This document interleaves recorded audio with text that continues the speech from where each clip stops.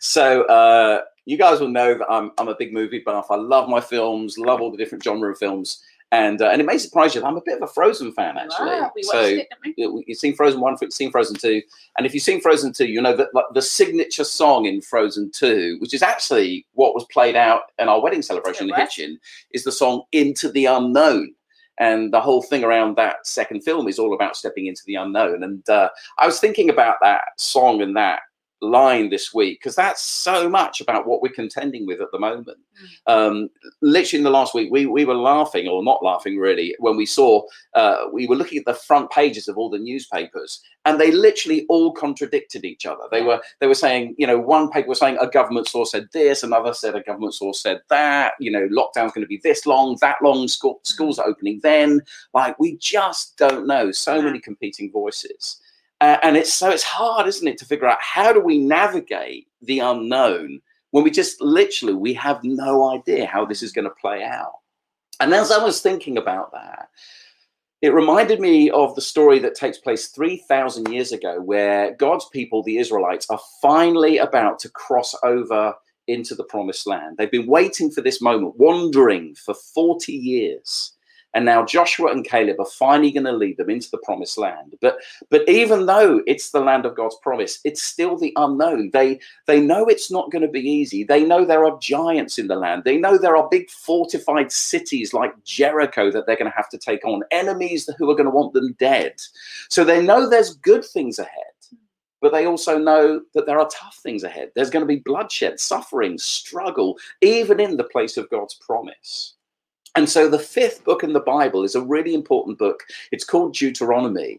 And in that book, we basically get God saying through Moses, this is the things that you need to know. This is how you need to be. These are the choices you need to make as you step into the unknown and cross the Jordan into the promised land. And yet there'll still be challenges ahead. And probably the most famous verses in Deuteronomy, aside from the 10 Commandments, are found in Deuteronomy chapter 6, verses 4 through to 9. This is called the Jewish Shema. It's the most famous Jewish prayer. Like, all good Jews for thousands of years have recited these words that Amy is about to read, first thing in the morning and the last thing at night. Jesus himself would have said these very words, first thing in the morning and last thing at night. That literally we're about to read, because this is so much what God wanted his people to know whenever they step into any day, month, year, any unknown.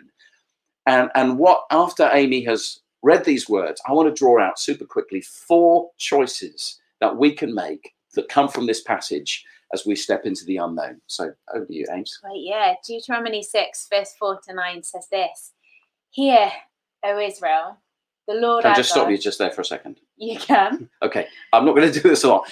Just so you know, like when it says hear, O Israel, that word hear in the Hebrew means, like, don't just listen, but listen for the purposes of actually doing something about this. There are choices to be made. That's my only interrupt, I promise. Wait, carry on. You carry on, So, as you were. Thank you very much. My pleasure.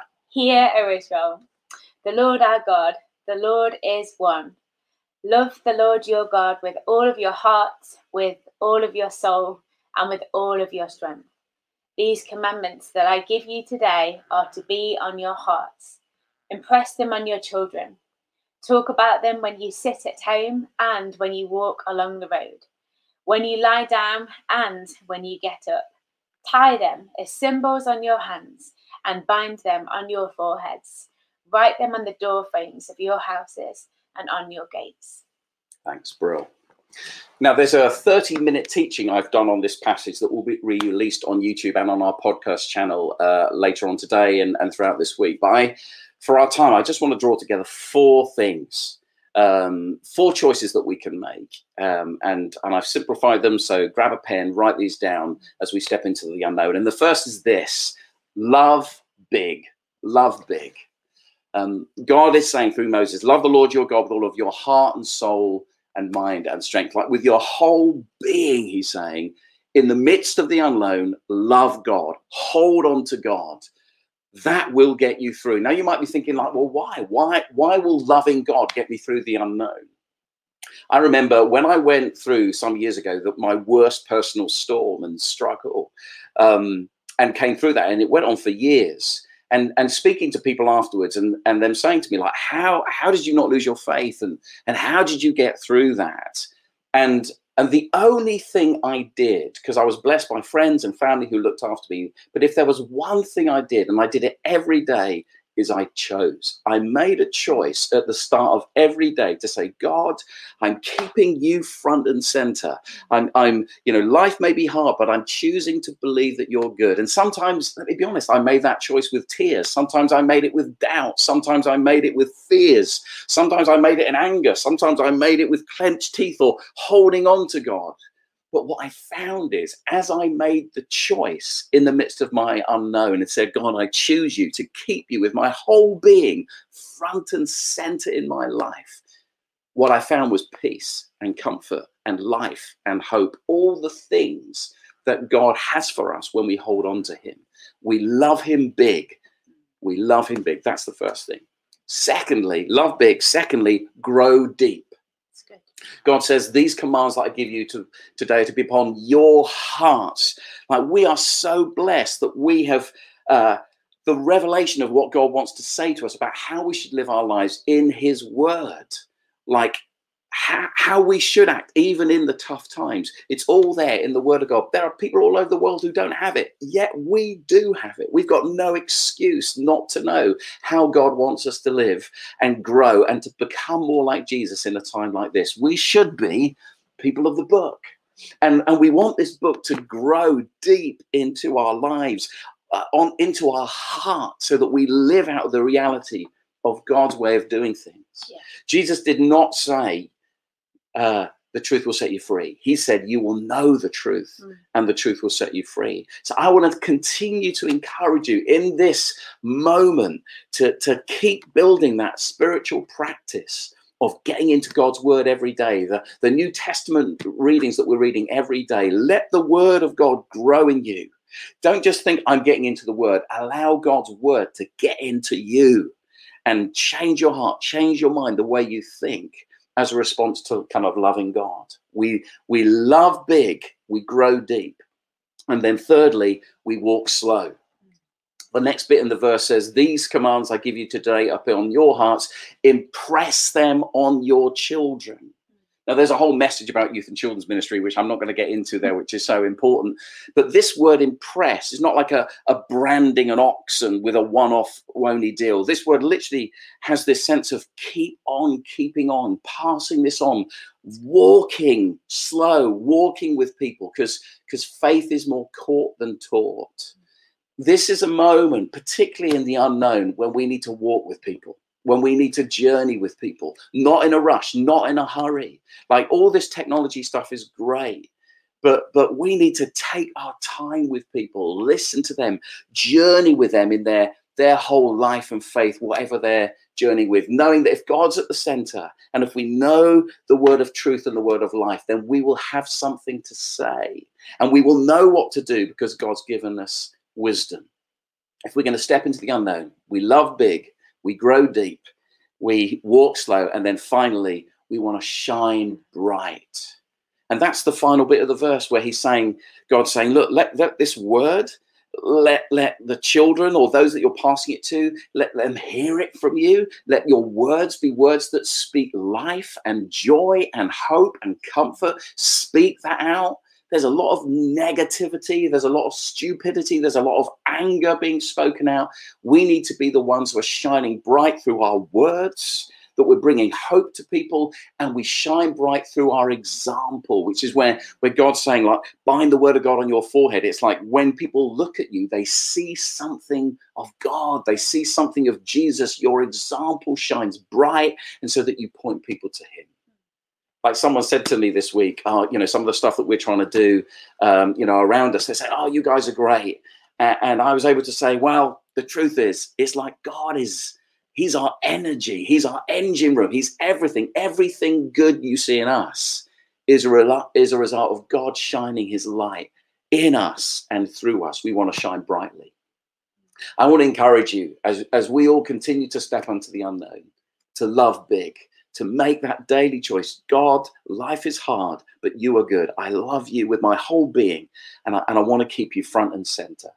2, that we grow deep, that we allow God's word and the Spirit of God to speak life to ourselves, to show us what we should do each day as we commune with him in those sacred spaces. Thirdly, that we walk slow, that we're committed to invest in relationships with people, loving people, being there for people, taking our time as people go through their own unknown journey. And in that we shine bright, speaking words of life, bringing life, being a great example. We can only do any of those things when God's at the center. Right. We can't do it in our own strength. It's only when God is at the center and the Holy Spirit's at work and the word of God is coming alive that we have the ability and the power and the endurance and the supernatural of God breaking through to see other people's lives change as well as our own. So Amy's just going to lead us just in a moment of response in that as we bring our time to a close. Thanks, mate. I just invite you to perhaps close your eyes wherever you are right now. Maybe that's a bit of a foreign thought, to close your eyes and think that you're just hearing my voice, but let these words once again just be spoken over you. This is God's encouragement to you today. This is God's instruction. Hear, O Israel, the Lord our God, the Lord is one. Love the Lord your God with all of your heart, with all of your soul, and with all of your strength. These commandments that I give you today are to be on your hearts. Impress them on your children. Talk about them when you sit at home and when you walk along the road, when you lie down and when you get up. Tie them as symbols on your hands and bind them on your foreheads. Write them on the door frames of your houses and on your gates. Let's just take a moment to pause on what we've just heard.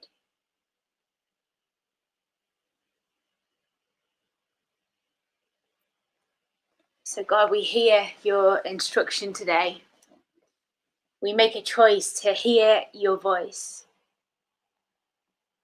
We want to be a people that walk in the instruction of what you've just asked of us. We want to be people that love big, be fully focused on you. We want to be people that grow deep, committed to a lifelong relationship in you and for you. We want to be people that walk slow, committed to your pace and your plan for our lives. And Father, we want to be people that shine bright, that have a cause and effect in your world that is now and needed. God, we need your help to do this. Thank you that you are our example. Thank you, Jesus, that as you came and you walked the earth, you showed us how to do this. You yourself loved big. You grew deeply. You walked slowly. And you shone brightly for us. May we be like you, Jesus. And as we just take this moment in prayer today in response, perhaps you might want to think about what you can bring before God today. Maybe it's a confession. Maybe it's an apology. Maybe it's an ask. Maybe it's a desire. Talk to God now, knowing that you are heard, knowing that you are forgiven, and knowing that you are filled with grace and filled with strength and filled with hope. We